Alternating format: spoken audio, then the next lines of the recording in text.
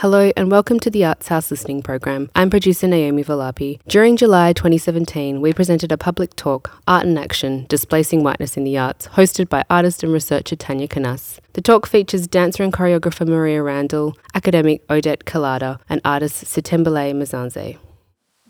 I would like to acknowledge that we meet on the Wurundjeri lands of the Kulin Nation. I would like to pay my respect to its elders past, present, and those here with us today at this event.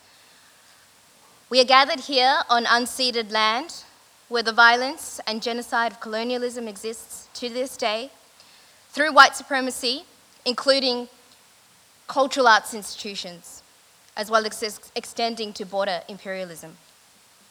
Always was, always will be Aboriginal land. So today we speak about navigating and displacing whiteness, and we have three amazing guest speakers, artists and thinkers. Dr. Odette Kalada, we have Sitembele Mzanze, and a guest from South Africa, live performance artist. Dr. Odette is academic and researcher, and we have Maria Randall, who is a contemporary dancer, and we'll hear a little bit more about their practices in a second when I invite them up on stage. But first, a little contextualization. Whiteness. What is it, and what do we do about it?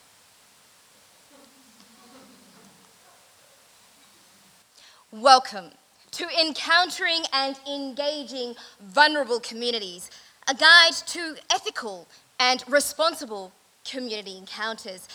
Now, this is just a teaser to a more intensive workshop series. It goes for about 8 weeks, up to 8 months. It is about, more than $1,000, but you can sign up with me afterwards, thank you.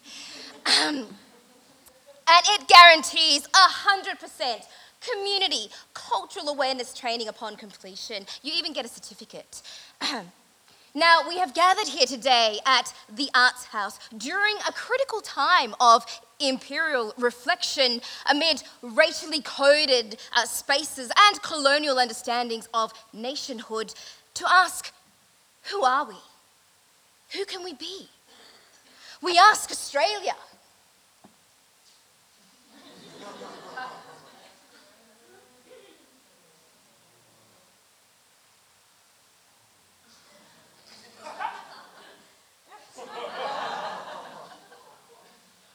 What are you doing? Now, such confronting events have produced condemnation and considerable sort of reflective, thinking around regards to best practice when dealing and working with the overprivileged of our society. The culturally and linguistically not diverse, the privileged, or people living with whiteness. Now, it has become evident in my over 40 years of academic research that we cannot begin to comprehend the burden of navigating society with white privilege. So, as described by D'Angelo, the privileged have not had to develop the affective skills necessary to critically engage in race discourse. Thus, the responsibility lies with us as the token friend, the token employee, to build their community resilience. In order to do this, however, we require cultural awareness training in how to sensitively avoid triggers and, culturally sensitivity, sort of on how to engage with white people.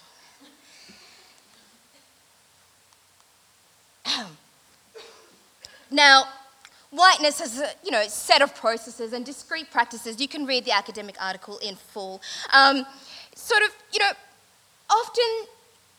what is whiteness and where is it, essentially? It goes often unmarked and unnamed. So the first step is identifying when whiteness is happening, as it can happen at any time. It could be happening right now. It could be happening to the person next to you. So, as a general guide, I put together, a sort of manual for you guys here today.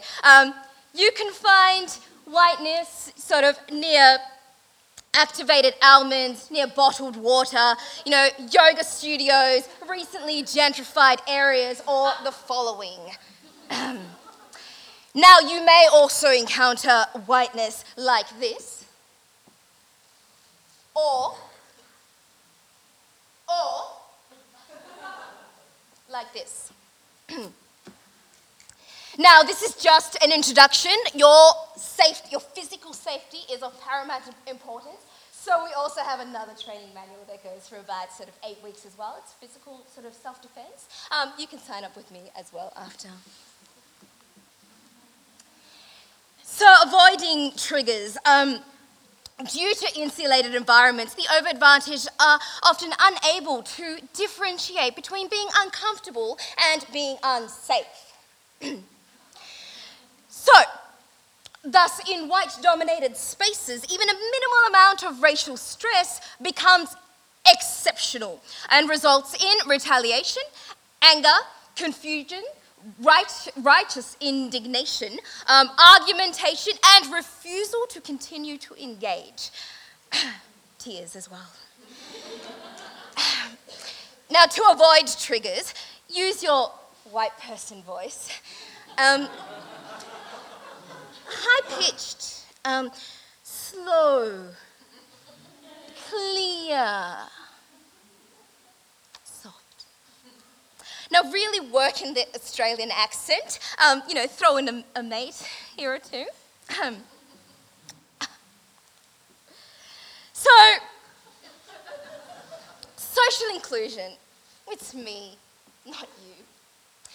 So, white people are just people, says McIntosh in his article. So we must therefore strive to be just people. Human, communicative, a coconut, a banana, or to put that framework within the Australian context, the humble avocado. Avocados, of course, having been discovered by Captain Cook in the late 1700s. So, you see, the power lies with us. To become allies of the over-advantaged, it's up to us to, be included in the social inclusion, to ultimately be crushed beneath the fork of nationhood in a rustic, smashed avocado unison of delicious, cohesive humanity. It is up to us to create culturally safe spaces for the overprivileged. We need to have cultural sensitivity training, to be prepared and be competent, served on a wholesome, whole white bread with a flat white latte. Australia needs us to step up. It needs us, it needs you, and it needs you and you to be the avocado.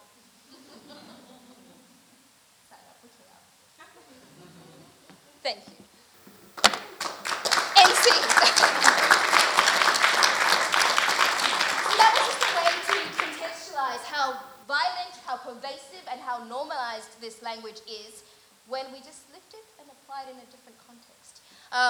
And that was just as opposed to me going, oh, this is the quote of this and that. So, today, we've got amazing guest speakers that can problematize this further through their creative practice, to talk about how when the field of representation and interpretation are systematically unequal, how do you present yourself in that encounter? How do you change and calibrate the power dynamics to create that into a site of resistance? And also, how do we talk about it? How do we talk about whiteness without recentering whiteness? And with that inherent tension in mind, I will ask the guest speakers to come up on stage, if we can give them a round of applause.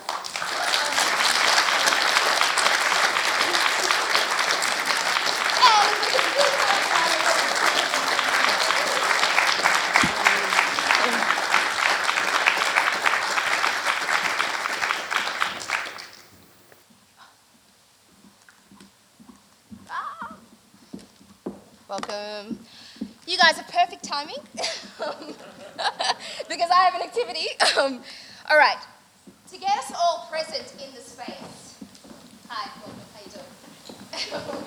to get us all present in the space, in body as well as mind, I'm going to ask a quick little activity from you guys. So, I'm going to ask, as the space is changing and moving, for the first person in the corner, that person over there, we're going to ask you to start a Mexican wave. Now, you don't have to get off your seat, but you can just do this. Okay? Up to your interpretation, all right? So, while this is happening, ready? We're going to go from the back, then here, then here, then here. Got it? We're going to try to do this fast. And 3, 2, 1. Oh, it started. Better. Go, go. Come on, perfect, come on, perfect, come on. Perfect. Good, wonderful. I like the interpretation. Good, good. Everyone, I want to see your style. You. How? Go. Come on. Wonderful. Keep going, keep going, keep going. Come on. Good, good, good, good. Almost there, almost there, almost there, almost there. Almost there, almost there, almost there, almost there.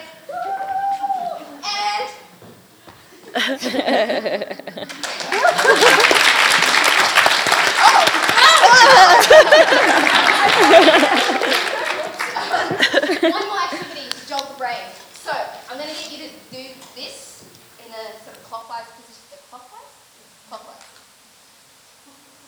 With your right hand. Now, with your other hand, while you continue to do that, I want you to make a square at the same time.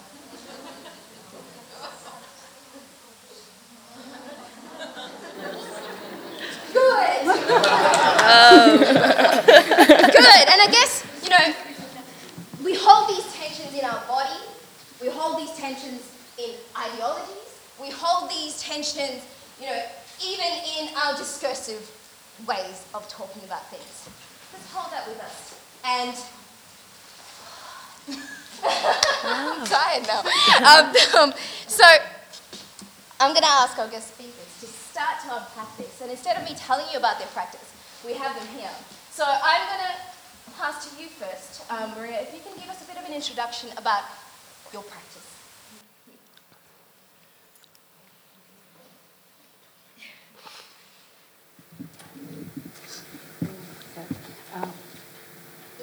Galibal Girabal Bantalang Yago, Janema, Unwarang Warangari No. My name is Margaret Moan Maria Randall. I'm named after my mum's mum, my dad's mum, and my mum. Does it have to be a mic? Okay. So I'm named after 3 very, very strong women.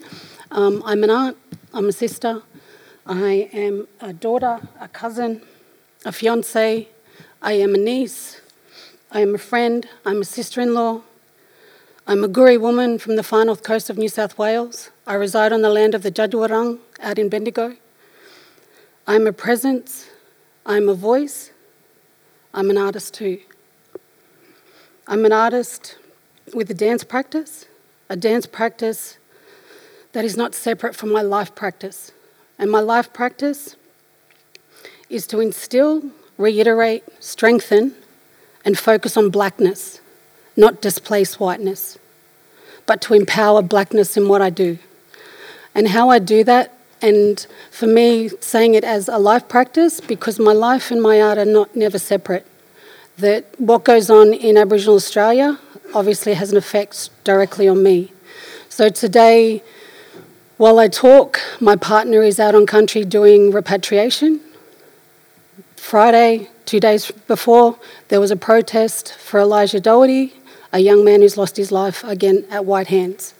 So for me to kind of sit and somewhat feel like I dwell in whiteness, I do that and have done that most of my life. So then for me to try and displace that is giving power to whiteness. And so for me to empower it within me and what it is that I do, it has to be about instilling blackness, instilling Guriness, instilling Aboriginalities, instilling a variety of blackness throughout what it is that I do. And so for some of the things that I've been lucky enough to do to be able to do that is one project that I worked on, which was Tanderrum. And I'll give an example of this, is that I worked with 5 of the language groups from the Kulin Nations, which was the Jadwarang, the Woiwurrung, the Wadawurrung, the Tanarong, and the Bunwurrung. And I was able to come in as the female choreographer. There is never one in those kind of instances. It's a male-female.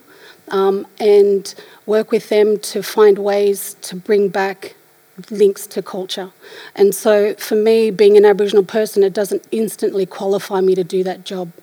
So in my life, I've been able to work in my own community, in other Aboriginal and Torres Strait Islander communities and other wider communities. And so that when I do come into something like Tenderum, I'm not then appropriating Aboriginal culture from Far North Queensland or from the Northern Territory, that I'm actually working with the mob down here to actually find ways to find those links back to culture, so that's a lot closer to them and it's not a kind of version of someone else's. And so finding those tools, finding the research and finding, it's not just working with young people, it's working with elders, it's working with mob that have never danced before, it's working with mob that are starting to learn a language.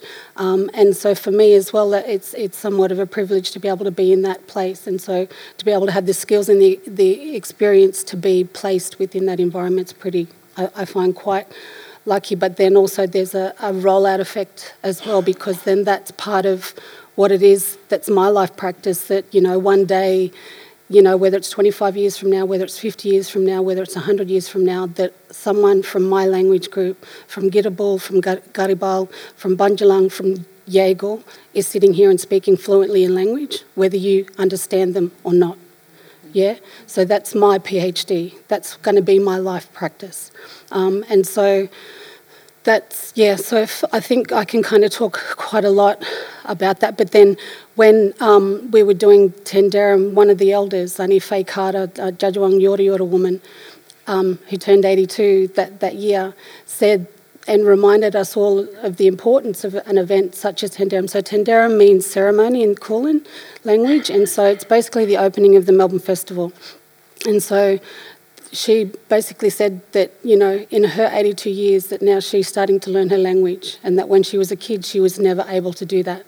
And so that now when I find myself presenting stuff on stage, language has to be present, movement has to be present that is derived from where I come from. So I'm not necessarily that focused on how well my technique is, because I want that to be stripped away, because I want to find out how my body moved without those foreign movements being placed upon my body. That I want to look at the cycle of ceremony and the way in which it happens and how I put that into space, into place, without explaining it to anybody. And that the work that I do create is now focused on Black Aboriginal ideologies, methodologies and philosophies.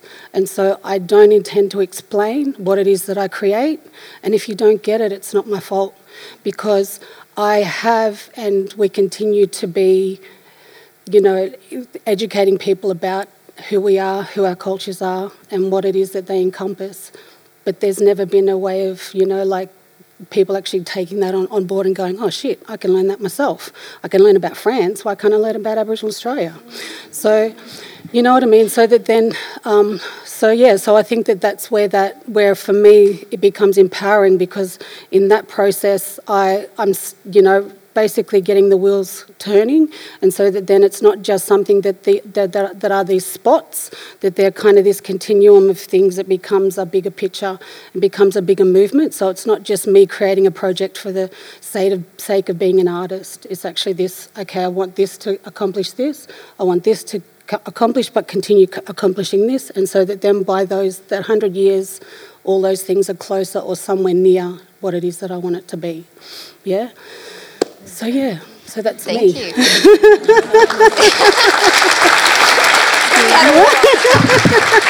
I'm going to ask you to hold on to some of those, because I'm going to ask you more specifically about how that looks like in one of the projects specifically that you mentioned. But I wanted to pass over and ask the same question to you, Sethembile. How would you say your practice displaces whiteness? I don't know if it's possible to displace whiteness. You can make it uncomfortable, you can challenge it. But yeah, my name is Sithembile Msezane. I'm from South Africa. I live in Cape Town, but I was brought up in Johannesburg and born in KwaZulu-Natal.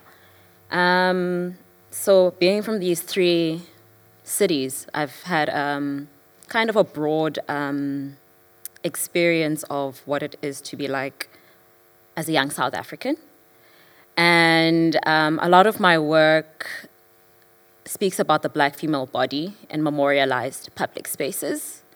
And I guess it all started in 2013 when I had just finished university and I was now working, and I felt a muteness in my own existence. I felt like even though I was a functioning member of society, that my voice somehow did not matter, or that I was not seen at all. And so on the 24th of September, which is Heritage Day in South Africa, where we celebrate our cultural identity, I decided that I was going to perform myself and perform my cultural identity, which is being Zulu.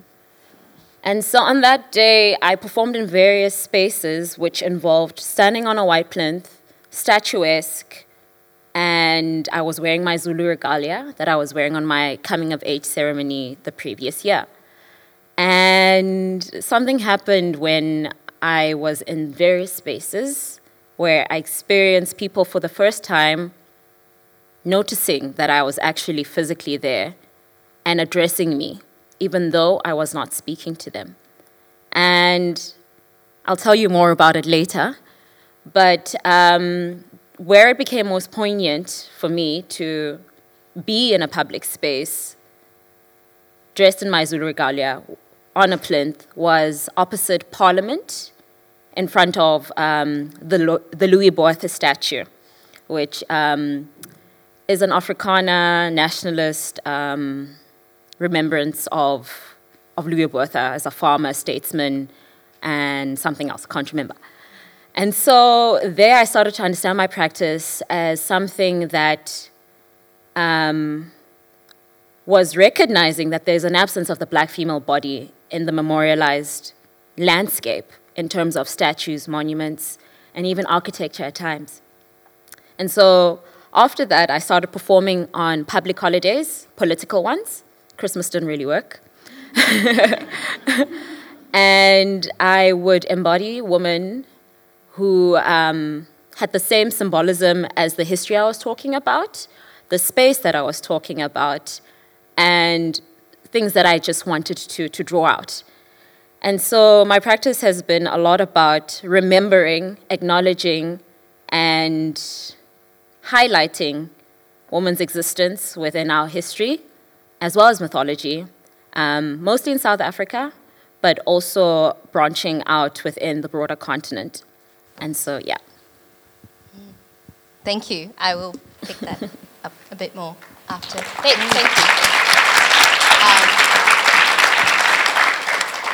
And if I can pass it on to Odette. Sure. Okay. So my name's Odette Collada, and it's actually a bit of a funny moment to be asked what I do, because I feel like you've kind of seen it. I work as a lecturer at the University of Melbourne, and the introduction that Tanya did with her performance just really made me laugh, because there was so much that was so similar to what I do. But I don't get to charge, what was it, $1,000? Yeah. Over $1,000. Over $1,000? Yeah. Yeah, no. But so firstly, who am I? I was born in Melbourne, and my mother is white. She was born in London, but all the family are Irish, from Tipperary. And my father is Egyptian, from Alexandria, Coptic. And growing up in Melbourne, I had no idea about race. I had not thinking about it. We would go to Irish dancing classes and appear in Moomba in full Irish dress. At the same time, we would be having belly dances, and this was just growing up. And I came to see through, and a lot of the work I actually did was around gender and feminism. because that's what was speaking to me as a young woman. And then I met an amazing woman who is here today, and I'd like to acknowledge her, Diane Jones, who is an incredible artist, subverting white colonial histories. And in our conversations, and even just in walking around spaces, I realised and I learnt that this space changes so much depending on the bodies. Sounds so obvious, the bodies that we're in. And I would see the way that people would look at her and treat her as an Aboriginal woman, and the way they would treat me. Because I know whiteness. I was brought up in it. And suddenly it became so visible and scary and violent, and that it was in me as well. My family assimilated. So we produced a course, which is why it cracked me up at the beginning, because we do have a course called Racial Literacy, Indigeneity and Whiteness. And I spend time predominantly talking to students who are discovering that they are white. And probably we'll get into that. But the journey that they're on is one that I know from the inside. And that's what I think makes something happen in those spaces, which is difficult to describe, but pretty powerful. And I've just moved into creative writing, because I was in the Indigenous Studies program for 6 years. And the thing about Indigenous Studies programs, I think, as Maria touched on, this idea that you can come to study the other, but I found students had never, even the predominantly white students had not even thought about studying themselves. And if you talked about whiteness studies, there was just this complete, that's changing. But so I think something like this topic, displacing whiteness, I think there's a lot we could say about the title. Even the displacing, I normally hear that word in regards to displacing other peoples as a euphemism for genocide and violence. So that word is inherently white to me when I hear something like that in this context. But yeah. So I'm interested in now in the creative ways to come at this, in creative arts to counter, and that was also, an honour to be here with these artists today. Thank you. Okay. Thank you. And I guess, going off sort of these introductions, the fact that, in particular in this context, institutional whiteness, citizenship, it's everywhere, and there are different ways of reading whiteness depending on your social positionality. And I think that's another sort of important thing to mention. So whether it's a lack of visibility from reflexivity from the self, or whether you inherently feel it every single day, even though you might not call it whiteness per se, and then come to that understanding after or through a process. So I wanted to pass on, I guess, specifically when we were talking about your practice, you mentioned methodologies, and I think you gave us some really interesting examples around, you said, there's more than one person involved. So what does that mean in terms of how power is situated differently in a creative process? As well as the thing you mentioned around improvisation, not seen as like, oh, we just improved this on the side. How you really value that as part of a process and being. Could you speak to that a little bit more? Again, I think, yeah. So,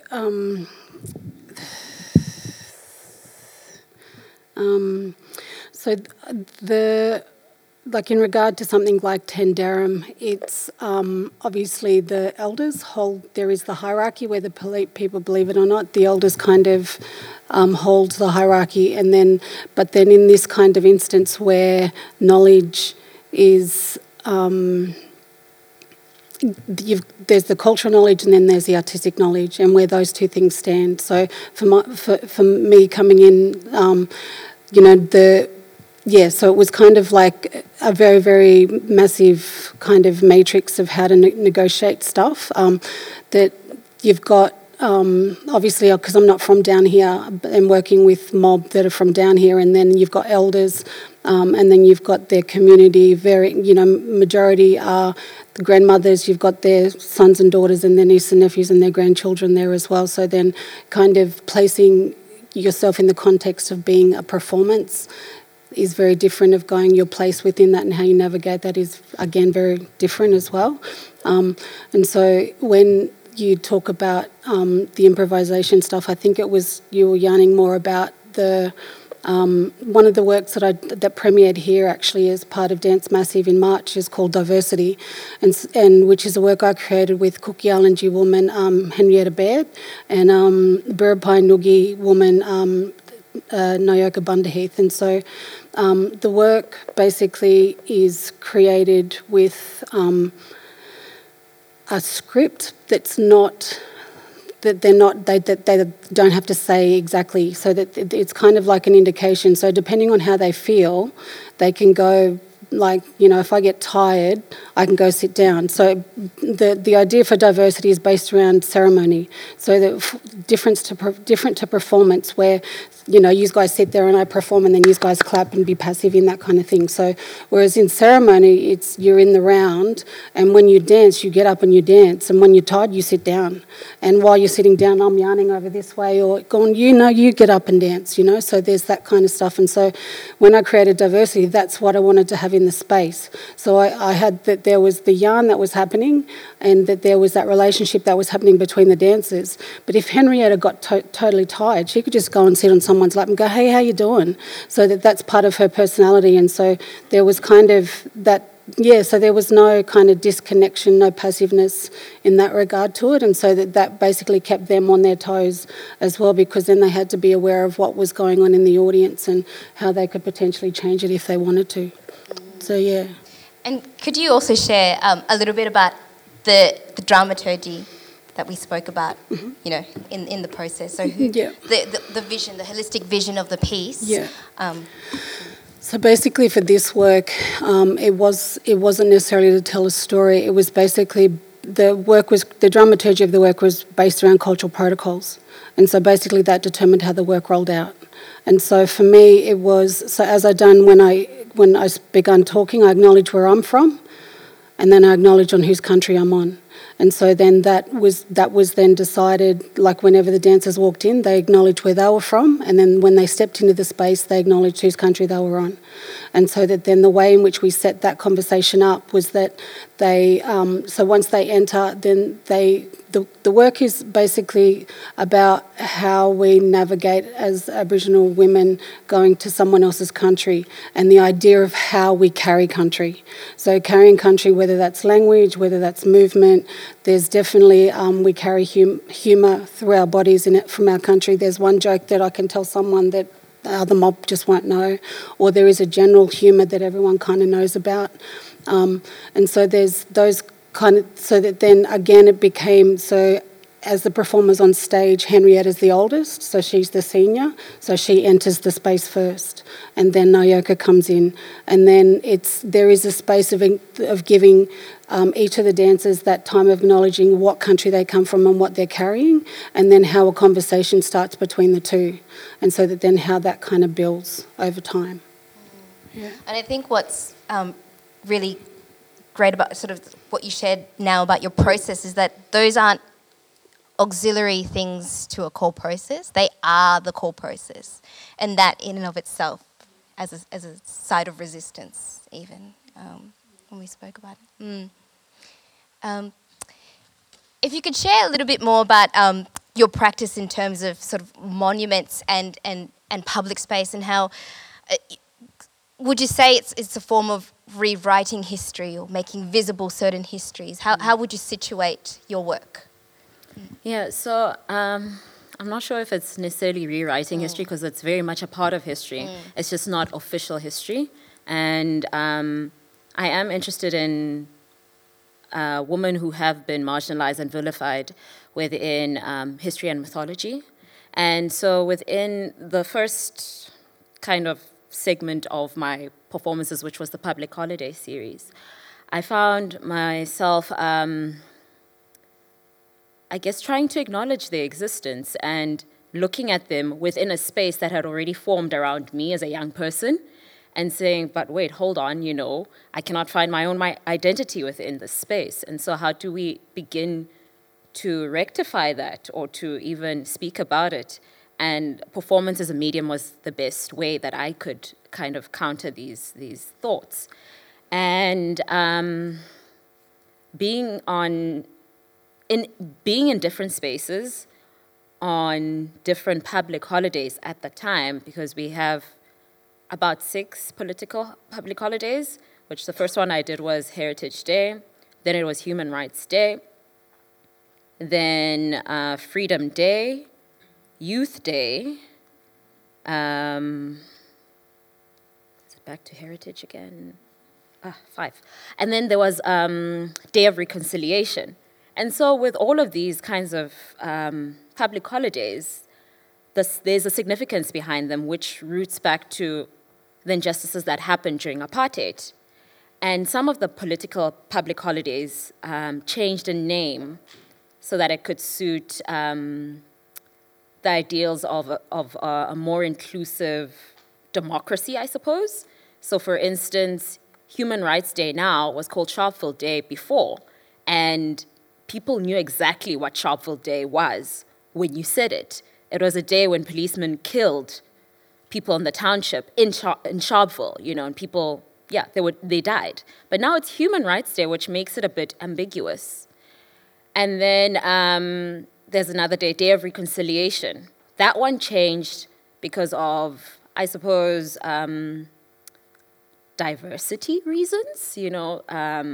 Our government kind of felt that, because it used to be Shaka Day before, which celebrated King Shaka Zulu and the Zulu nation. And of course, South Africa is not made up of only Zulu people. There's 11 official languages within South Africa. And so it changed to Day of Reconciliation. Oh, sorry, no. That was Heritage Day, not Day of Reconciliation. But with Day of Reconciliation, it was once called the Day of the Vow, which is when the Zulu and the Afrikaans were fighting over land in KwaZulu-Natal at the Blood River. And a lot of Zulu people died. And it was called the Day of the Vow because the Afrikaans promised God that if they win, they would call it the Day of the Vow. And then they made a huge monument in Pretoria called the Voortrekker Monument, which kind of celebrates the Dutch in the beginning, moving into South Africa and withstanding the hard pressures of the climate and all of these other things. And now it's called Day of Reconciliation, which is just like, wow. There's a lot of racial tensions in South Africa. We haven't resolved a lot of things. There's class tensions as well, and now we're having problems in which people are calling it xenophobia, but it's actually Afrophobia because it's a type of foreigner that is being rejected, killed, and harmed, which is African. So we have all of these issues that I kind of just wanted to speak about through using my body and speaking about women's histories as well, because we've always been engaged within our society, politically, but even within the home. And so my work has kind of moved now, in which I am still performing in public spaces, but now I'm more interested in the self within the home, because there's also a form of commemoration that happens within the home, but it's not really noticeable, it's in photo albums and in picture frames, and usually these devices are hidden in cupboards or whatever, keists, because there was the belief before that, a person's photograph is like taking someone's spirit. And if someone else had this photograph, that harm could come onto you, someone would, I don't know, bewitched of something. So these became like treasured elements within a home. So women specifically are commemorated within the home, within albums. And I think I kind of just moved into domestic interiors as well to find who I am as a person, because I feel that anyone does this before they leave the house, you either look in the mirror or you prepare yourself for the day. Sometimes the mental preparation is not necessarily, I'm going to work, I need to draft these emails, but it's more subconscious, you're like, wow, I am going to a space now where my boss is going to not listen to what I have to say because I'm a woman. They're not going to listen to what I have to say because they don't see me. They see no value in my views. But my male colleague, or a white woman, will say the exact same thing, and it will hold more ground. And so, yeah, I guess that's where I was in the beginning with trying to be really present and say, I'm here, and this is the reason why I'm here, and see me, not me necessarily, but see Black women. And now I'm in a space where I'm in a domestic environment, and I'm saying, no, but I do exist. My people exist, and we don't have to explain how. We're present, and it should be enough, but within the society that we live in, it isn't enough. Yeah, and I think what we're beginning to see, and some of us know innately, is that, practice and research, it's all one and the same. You're constantly doing the double reading, the triple reading, especially as, at the intersections that we find ourselves in. And, there's a particular quote by a Chicana theorist called Herrada, that she said in the late 80s. And she said that women of colour specifically are like urban guerrilla fighters. That's how we have to fight and to navigate every moment, every site. So, Odette, you're in a very interesting site, very problematic site. You work in academia and sort of research and then sort of thinking about how creativity sort of works in that. And if you can speak a little bit more about the course and sort of what is it like sort of trying to speak to these things at the heart of the beast, so to speak. Yeah, just I guess following on from where I left off, I think I've come to approach it really through using myself as much as possible, but not in an explicit way, but just for when thinking, okay, if I've realised that I've been colonised mentally and on deep levels, what to do next? How to unravel, how to unwind. And that is really tied in with decoding practices and understanding language and understanding histories, because all of that, even though these are words, language, history, representation, there's so much what is creating, for me, my realities is what I'm standing on. If I think a word or a concept is what it is, but it's actually not, then I'm just going around being fooled by that for a bit, and I'm not going to be able to decode it or find any grounding there. And I'm thinking of a specific word, for example.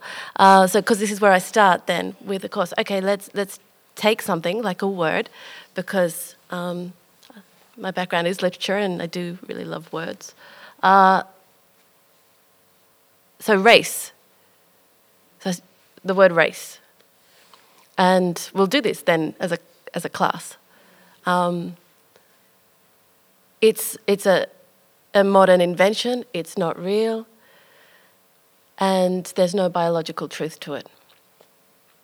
And the fact that when I share this with a classroom in Australia in 2017, that some of the students there have never heard that before, is saying a lot about why there is, it's something people are looking into called the epistemologies of ignorance, how ignorance itself is a tool, and keeping people ignorant is such a powerful thing to do. And so even though it's been proven, it's known, there is no biological truth to race. It was invented quite recently. It was invented in the 1700s, and it was invented by white scientists. So then that will change the conversation, both for me internally, but also then for the class, because now we're using the word race, but we're all using it a bit, it's shifted, because it's not just some word where we think, if I use that word, I know what I'm saying, and you know what you're saying. No, it's actually rooted now. We've got the roots. And then we could look at a word like white and whiteness, and that has its own history. That only emerges into print. Gets written down in I think it's around the mid-1600s, and it's through property law, and it's about creating this idea of the wages of whiteness. It's called, so giving capital through being white in order to sort of break up alliances between working class indentured servants and slaves in America. So all of these histories are hitting us today when we use these words. And if you throw out something like this, the word Caucasian, this is my final one, the word Caucasian is actually from Johann Blumenbach, white scientist, picks up a skull, and on the Caucasus Mountains, meant to be where the origin of white people come from, and says, this is the most beautiful skull. This is where the word Caucasian comes from. It turns out to be a female skull, a young female, who is believed to have died from a venereal disease and most likely to have been part of the slave trade of women in that period. It is a deeply layered histories we stand on. All of this will be coded over. All of this will be mystified. And instead, in this country, we'll just talk about race. There'll be race on the thing, race here, and the whiteness, white here. Nobody really knows anymore what we're talking about. So that's the start, just the very first start to me then of a practice of attempting to unwind or decode, if it's possible, some of the impacts of being colonised internally. Yeah. We had a really cool picture that started our conversation about decoding the matrix as a good example. Yeah. Yeah.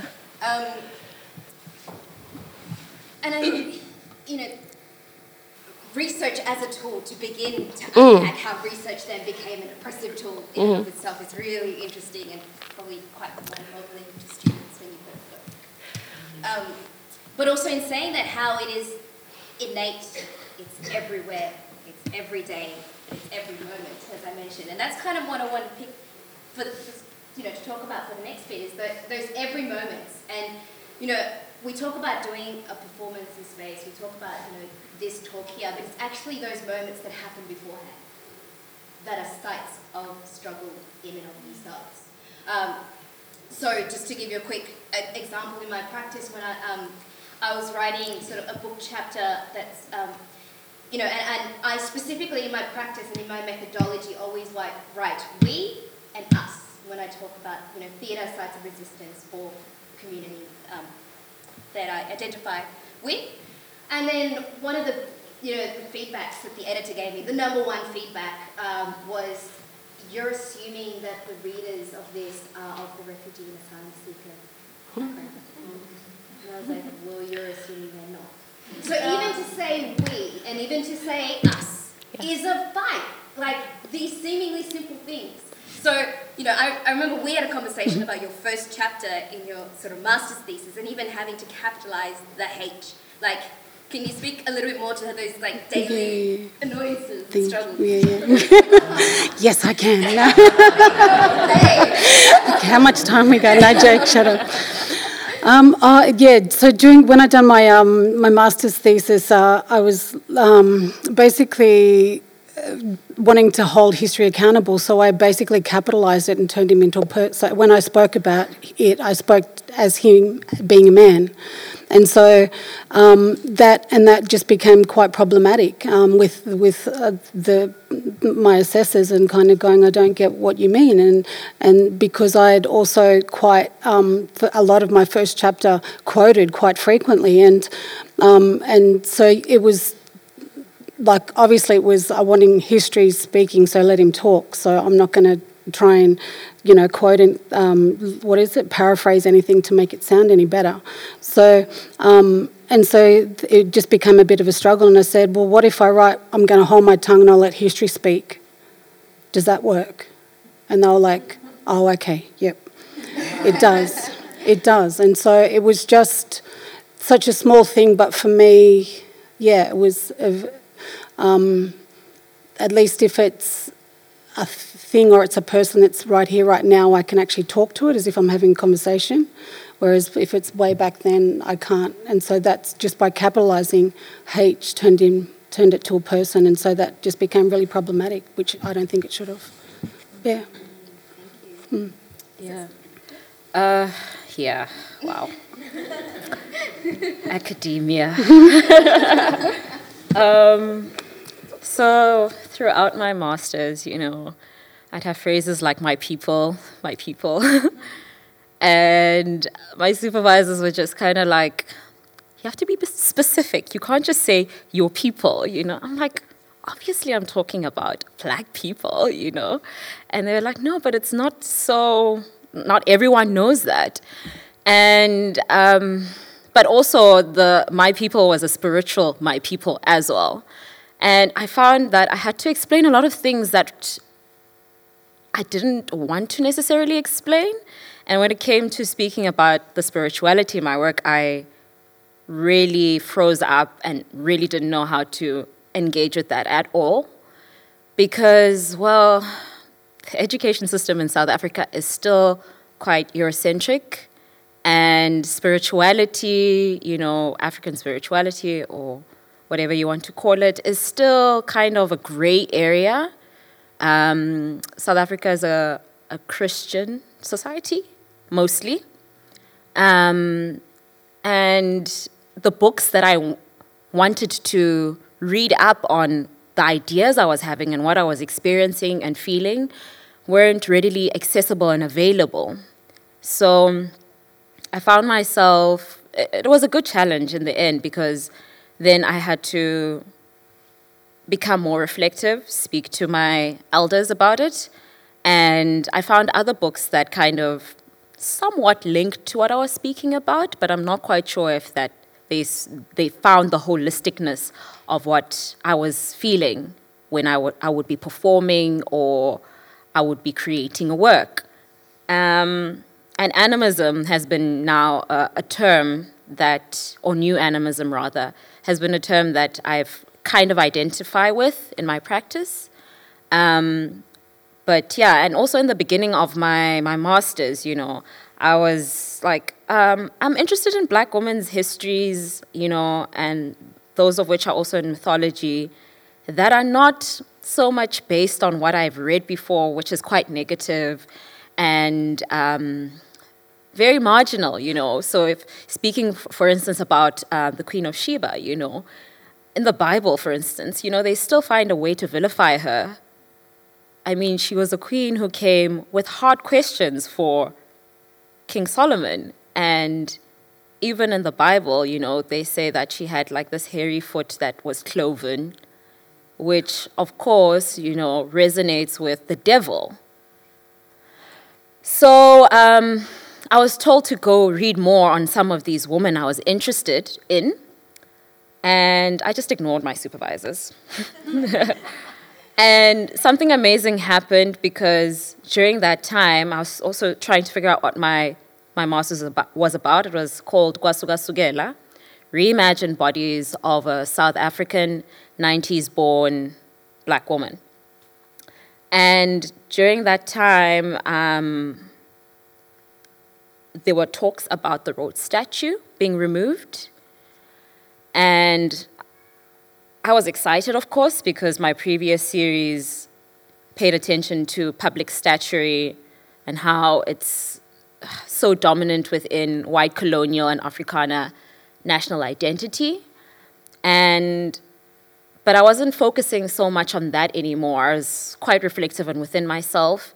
And I started having dreams about a bird that I hadn't told anyone about during that time. And the next meeting came, and they were like, right, so what did you learn? What did you read? You know, and I was just kind of like, so I hear the Rhodes statue's coming down, you know, and we were just candidly talking about the statue, and not really as a part of my practice or this meeting, but more as a way to divert them from what they wanted me to do. And and then they were like, oh yeah, and it's coming down today. I was just like, wait, what? We have a meeting today. I mean, there's a mass meeting about the statue. They're like, yeah, there was a meeting with council and they decided that it's coming down today. So then I had to postpone my meeting because I had already decided in that moment that this woman that I was conjuring inside my head and who had come to me was going to be there when he was going to be removed. And I think that had I been in a position where I listened to my supervisors, and not that I'm being disrespectful of them or anything, you know, they were amazing throughout the whole time, but had I listened to the direction that they gave me, my work probably wouldn't have been where it is now, and I probably wouldn't have been ready for that moment when the statue was being removed. Because in making some of the elements that would be a part of the performance, you know, I was almost done, but not quite. And it took me a long time to get to that point. And so, yeah, academia can be great, but it can be a problem as well. Yeah, there's a really good article called Fight the Tower, and it specifically, you know, problematizes around academia and sort of how to find sites of resistance and navigating. Because what we're seeing here is that these happen. And these are the ethical and political decisions you make every day about practice, about what words you use, about what's capitalized, like they're everywhere. Did you want to speak a little bit more to maybe theory and how theory situates itself in this context? Oh, we had an interesting discussion about that, didn't we? Yeah, I guess I was, when we met to have a chat about this panel, and I was just in a bit of a, you know, a moment of wondering, I guess you could say, how much this idea of theory and academia, oftentimes we're using, you know, one of the things about whiteness is that we're using these words in very general terms, but if it was a racialized theorist, we would use that, and that would be signaled, and that would be labeled. But academia can just exist as academia. But what we are talking about is whiteness. And theory, what was, I guess, the conversation we were having, I'm really interested to hear your response and learn more and keep having a dialogue, because I was starting to feel like that it was being used in a very exclusive way and on many levels. So sometimes there is a sense that institutions don't even need to be in any way explicitly racist, because the very makeup, because from their very roots of how they came in, is the core model will exclude by what it is and how it runs. It is in itself, but it can appear totally invisible. And that can create such a sense, and I think what gets me is how much insecurity and the impact on the confidence of very cool people who come in to work in this space, because it can feel like they don't belong. And I have conversations with very, very bright amazing people where it's like, this is not my space. This space doesn't belong to, I don't look like this space. I don't see myself in this space. So, and I've been wondering about theory being used as one of the kind of neutralised mechanisms to do it, because of who is this canon of theorists, who gets seen as worthy, who's even taught. A lot of the times we don't, there's the, why is my curriculum so white movement? But your response also, if I could throw it back over, was really interesting. And I thought, okay, well, maybe I've just been, I need a holiday. So, where you had hope in it. So, Can I just interject? Yeah. With these institutions not really reflecting the students sometimes who are within that institution. So in the performance that I just did, excerpts from the past, there's a part where there's a sound clip, and there's a student at Rhodes University who says, I want the people to know what happens behind those walls, right? And then the policeman, some other things happen. He's like, Amandla, and then there's another student who's like, are you going to shoot us now? So tuchula nguwe. And then they start shooting. So for me, that moment, was so powerful and so poignant, because having been within an academic institution for my second degree now, I felt like you go in there, a whole person, and then the institution unpicks at your identity. And it's like having these bullets coming at you, and that's exactly what happens behind those walls, They strip at your identity, and they strip at your selfhood, that when you come out, you have some students. So during the movement, the Fees Must Fall and the Rhodes Must Fall movement, a lot of students realized that they were having shared experiences of mostly covert, but also overt racism within the institution. And some students left the institution not really knowing who they are, or assimilating because it's just easier. And some students had mental illness, some sort of mental illness, by the time they left the institution, which was quite interesting as well. So, yeah. And I'm just conscious about time, but I'll respond this very briefly, unless we can then unpick it during the Q&A. But this is something I spoke about during the Women of the World conference, which is theory has always been part of us. It became institutionalized. It became externalized from the body. And my argument was that it wasn't something that we were then supposed to do, but it was supposed to be done to us. So it became part of a dichotomy, and part of pathologizing and violent dichotomy. And this realization is just, growing up quite politicized. And, one example I give is that you were walking our dog Pitu, a little Chihuahua dog, and I was like, oh, he walks a bit crooked because, maybe I'm pulling this, and and then my dad was like, what you just did there is theorize. And I was like, but that's what academics do? So it's always been everywhere. So the idea that it's not for us is actually serving whiteness. So let's open it up to questions. Do we have any questions? Before I do, I just wanted to make a point about reflecting about your social positionality outside of this space, and to think about that before talking.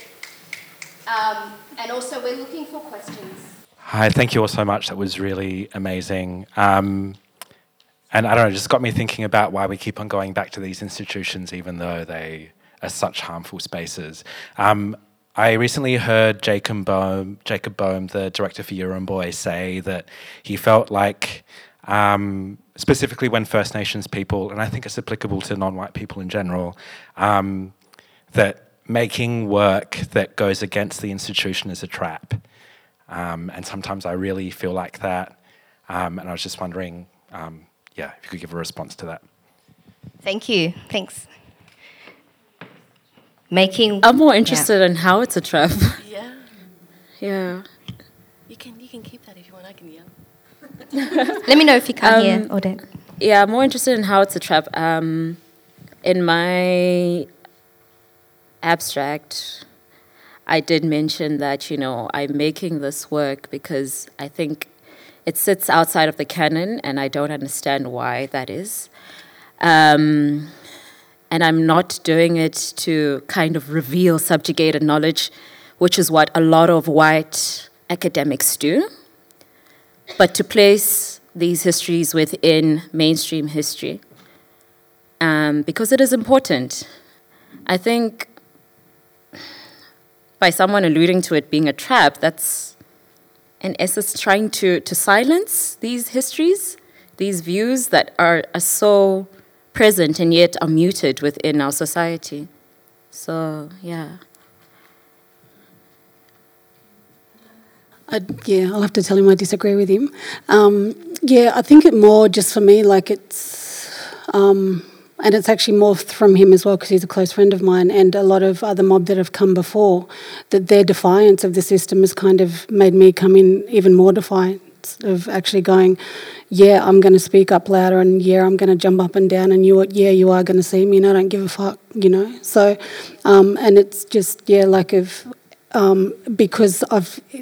it's either that or it is shrinking into the corner, and that's not an option. Odette, would you like to respond? I guess I'm just trying to understand that, more. Yeah, more about that. But it just makes me think about those kind of discussions about can reacting become its own form of containment, and if that makes sense, if it keeps things in a sort of binary, but at the same time, alternatively, that kind of quote could be really deflating as well, and could read like, against the kind of resistance that is needed. So I'm not quite sure which way to come at. I'd need more context. Well, just going to problematize it a little bit and say, at times to be like, I don't want to be part of this or that is a privilege in and of itself. Some people don't get that choice. So, do we have any other comments or questions? One at the back. Hi, kia ora. I'm a Māori academic who teaches, and I'm a PhD student. So hearing you mob talk about, I know how difficult it is within academia. I turn up to lectures and I've had people think I'm the cleaner, right? Because I can't have a tamoko, which talks about my tribe and my people and my river and my mountain, with being and have hair like this and be a teacher as well, apparently.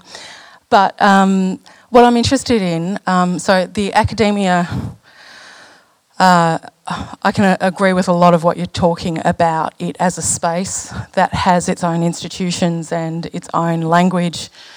However, what I'm really interested in is how you've found ways of maintaining your own identity and presenting your own culture in other art spaces outside of that particular institution, only because I know that institution.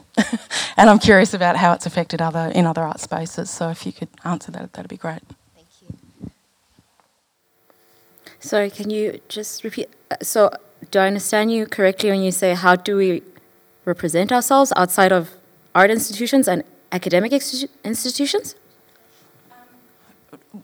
I guess I mean, in a lot of the discussion today, in talking about displacing whiteness, I guess, the academic institution of a university setting has come up a lot. And I guess I'm interested in hearing how you've approached your practice and presented and represented your culture outside of the academic context. So how has being black or a woman of colour affected you outside of within other arts institutions other than academia? I guess that's what I'm asking. Oh, okay. Well, my work exists within a public and a private setting, in which the most of my performances have been in public spaces, and that's outside of the institution, I suppose. But then the work goes into galleries as well, which is another kind of institution where there's a different kind of audience, not your everyday passerby. And I suppose my work has always been unapologetic. I remember being in a competition once where I knew I was not going to win, you know. I knew it, you know, but they always present you with this kind of like glossed over, like, no, but it could be you, you know, like you've got a possibility. Your work is really strong, but truth be told, like it was a big institution, you know, and sometimes within these institutions, you know, the white supremacy is still within the cracks and within the clientele that institution kind of exists for, you know. And so to accept a person like me, who's, can you just show them the image, please, for those who don't know it, you know, who stands boldly in public spaces, you know, as a black woman in institutions that were previously catered for white people, and saying that I am here, I am present, that my people have a story to tell, and it is not the one of you conquering me. You know, I mean, which white institution is gonna give a prize to that, you know? I'm just like, I knew, but I was just like, I'll just go for the free food and stuff, you know? So, yeah. I'm just going to, would you like to respond to that? Because we also had a discussion about presenting work in different spaces and different sort of festival environments and what the difference is around that. Yeah. So one thing, so for me, one of the things that I've started to do a lot more is actually be conscious of who I'm making the work for, and that is for Aboriginal people and Torres Strait Islander peoples. And so in an instance here is that the work diversity that I created, it premiered here as part of Dance Massive, and then was actually part of Yirramboi, which was, you know, 6 weeks later. So the audience were very, very, very, very different, and so it was nerve-wracking premiering a work in the context of an international context and majority of, you know, white people being in the audience, but then taking it to Yirramboi basically was my biggest indicator of that's where I'm going and that's what I'm doing and I'm on the right track.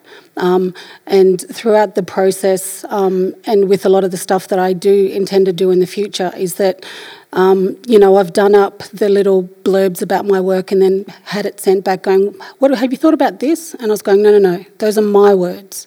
You use that. There's no editing. This is what and even to that point of going, what's the music that people are coming in? I was playing TLC, all that kind of stuff, you know, because I was like building that kind of thing. So it's not just, I'm being conscious of what it is that I'm saying that's out there that's my language. It's not someone else's that's editing and putting it grammatically together, what image it is. And majority of what I've kind of starting to do now is that thing of, you know, a lot of my identity is and the way I look has been kind of defined or judged back to me from the outside, and so I'm changing my image from me, and I'm not giving anyone else the power to do that. And so that is like, and I'm looking at that throughout all the things that I do, whether that's teaching with kids or whatever, and so that the language with which I use and all that kind of stuff, so it's all part of that. So it's not, so I'm not just conforming again to this template that I should be part of. Yeah. I'm just going to go to the initial question.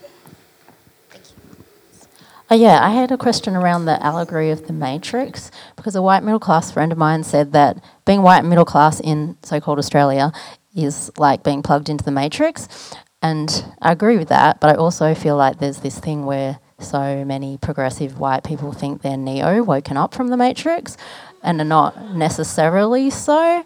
And you know, if I'm have woken up and I'm on the resistive side, it's more important for me to try to take up as much space fighting for that than like actually step back and, you know, let the powers, the less powered to whatever. And so what would be, what, it was almost a statement, sorry, I was almost a white man then. But what would be your sequel to this situation? of this matrix. What would be your sequel? Sorry, for example, there was 3 people of colour waiting outside for a ticket and no white people stopped to give them because it was more important to be here than to displace themselves for that. Odette, would you like to... I passed it on to Odette because we had a similar discussion about this over coffee. Did you want to unpack that a little bit? I usually just got me thinking about sequences to the matrix. And then so we do use this in class, and then talk about the Neo character. I thought people must have made that allegory before. Yeah. And I didn't come up with that. I actually got the example from there's a thesis, PhD thesis, really good, by Michelle Johnson online on racial literacy that I read when I was building it, and she said she used it. And it's always good to use, popular culture in class. But this one, I guess it's about what purpose you're using it for, because I use it because I got really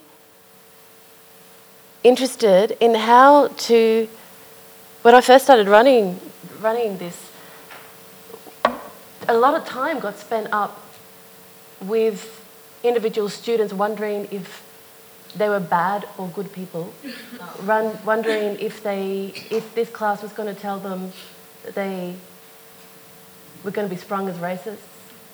And it was very centred around themselves and their own experience and bodies.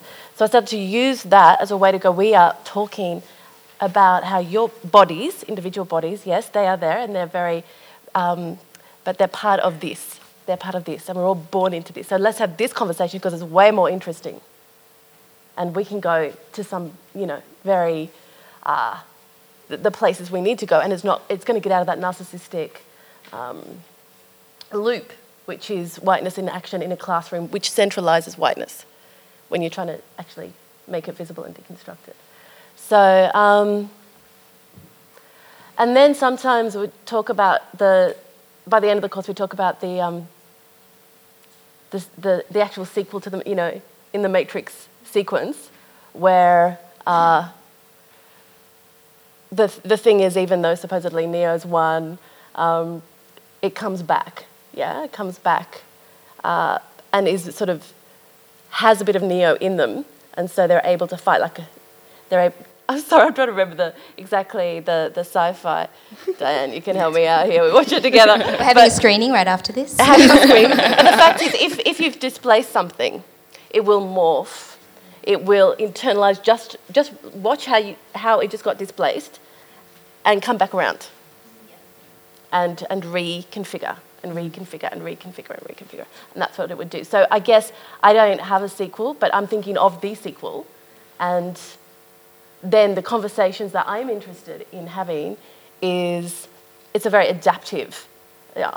Power, it's very adaptive. That's what we're actually talking about. It's not still. So how to be, adaptive and decode at that level, at that speed. Am I making sense? Yes. Okay.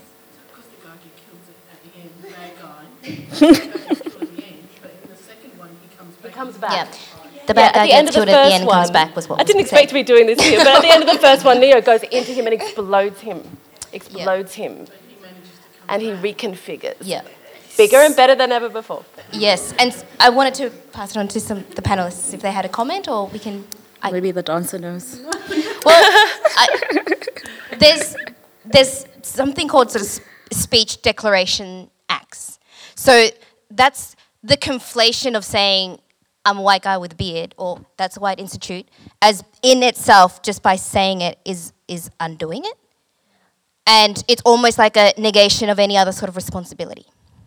And without any understanding of what that actually means in daily moments and power structures and relations.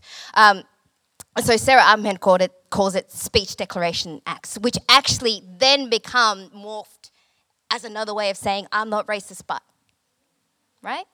it keeps changing, right? I'm conscious about time. I've noticed there's 2 more questions, and that,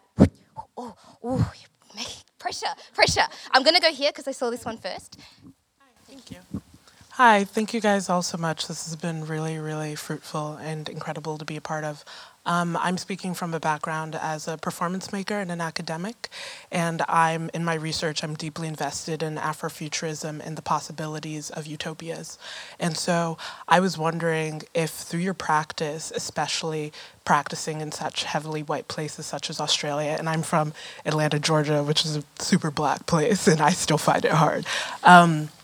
In your practice, if you find it possible to find utopia, and how does that utopia come up in your practice, and what does it look like?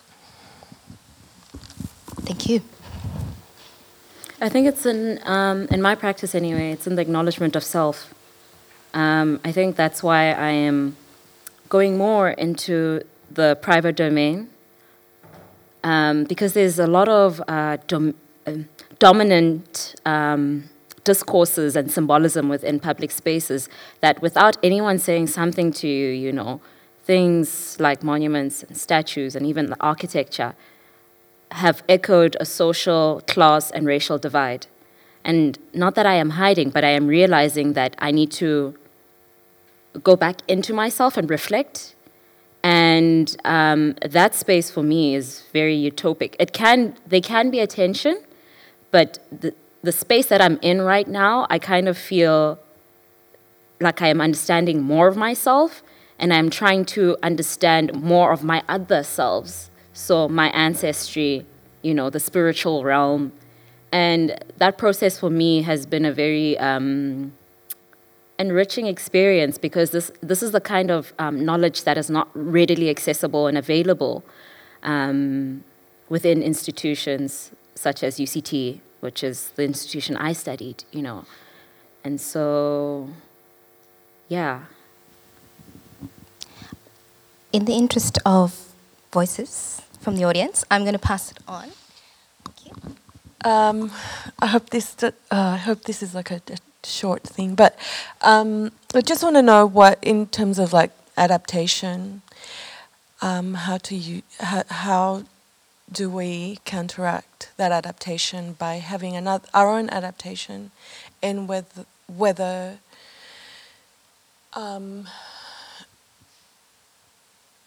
oh my God, I've forgotten the word.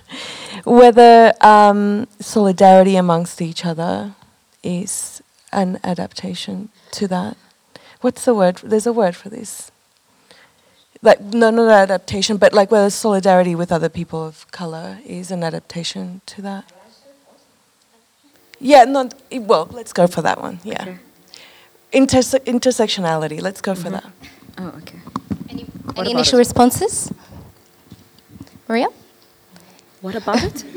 Whether that's an adaptation to whether that could be... Do you mean incorporate it into whiteness?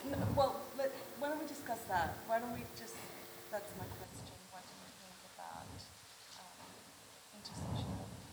do you think about intersectionality?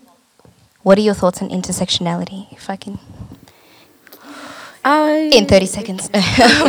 No, I think it's a very important concept that is opening up more of our understanding of each other, because as people, I think it's natural that we can become self-absorbed without knowing how we affect other people, and how these spaces that sometimes were not designed and made for us, can influence us in ways that we can hurt other people. And so when you think about intersectionality, you have to realize that there is a kind of shift that needs to happen in your mind, where it's not a censorship as such, although some people do need to, you know. But it's a realization that, you know, when you look at a person, you aren't just a woman. You might not even identify as a woman, you know. That you might have different kinds of abilities that are not the same to mine, you know. Whether it be physical or mental or even spiritual, that your race is a part of your identity, and I have to be cognizant of that as well. And so intersectionality makes us, I think, better people. But this concept for a lot of everyday people, the common layman, is not something that's quite accessible.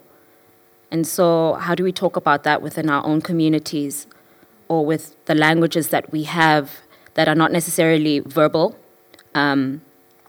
but can be in how we exist?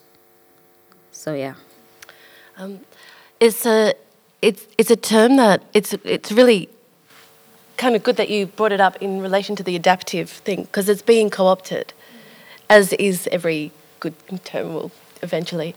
But I was watching a clip of Kimberly Crenshaw talking about how when she first, how this term came up, and it was about trying to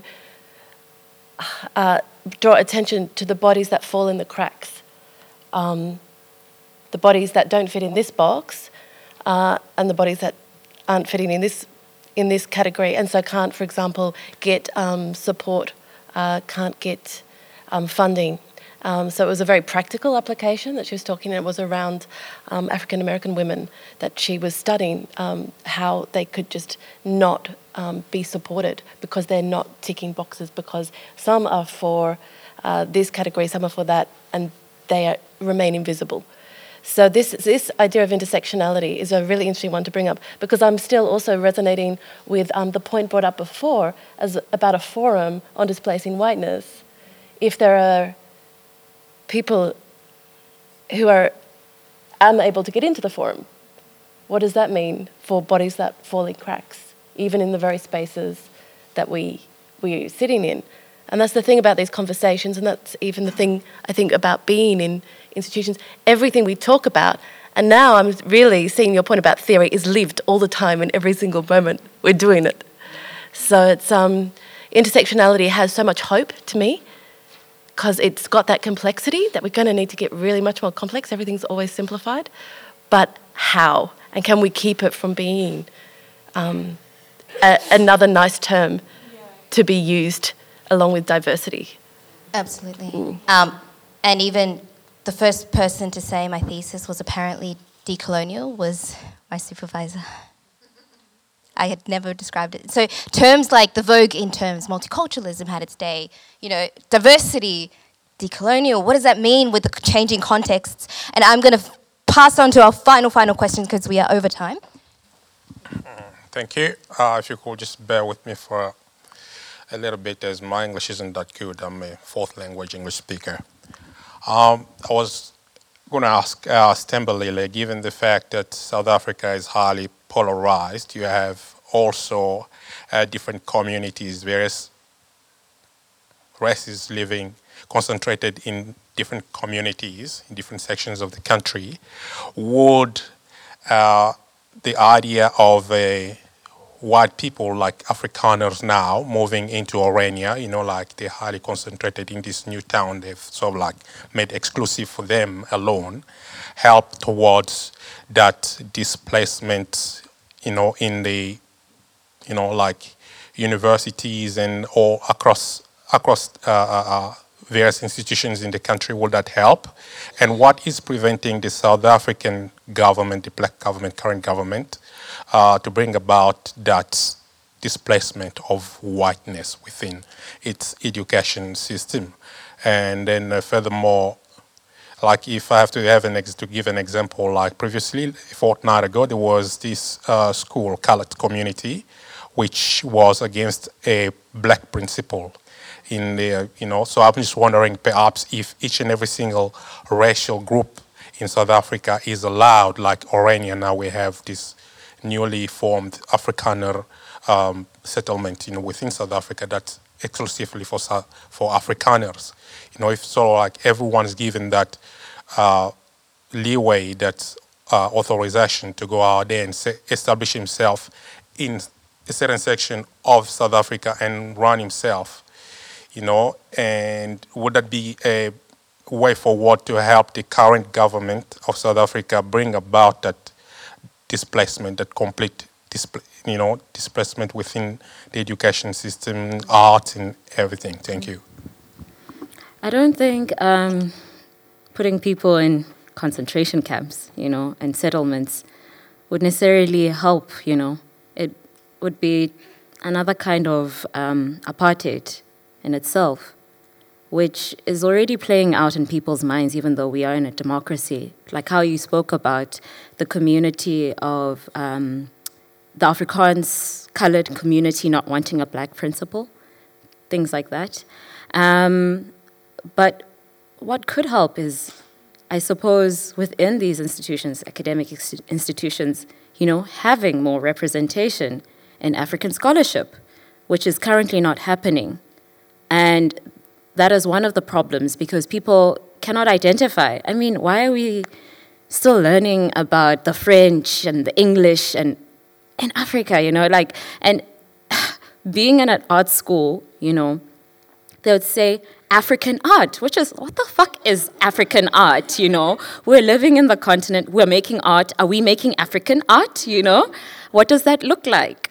And also, it's absurd having a segment of the university which is, what's it called? African Studies, And it's, I think a lot of how UCT, for instance, is still structured is with that dominant Eurocentric scholarship.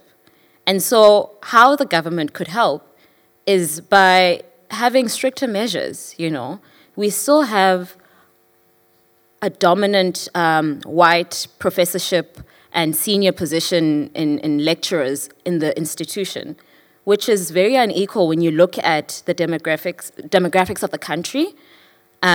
But also within the institution as well, there are not as many black students as they should be within the institution, but that's mostly because of economic reasons. So a lot of South Africa's wealth is still in the hands of white monopoly.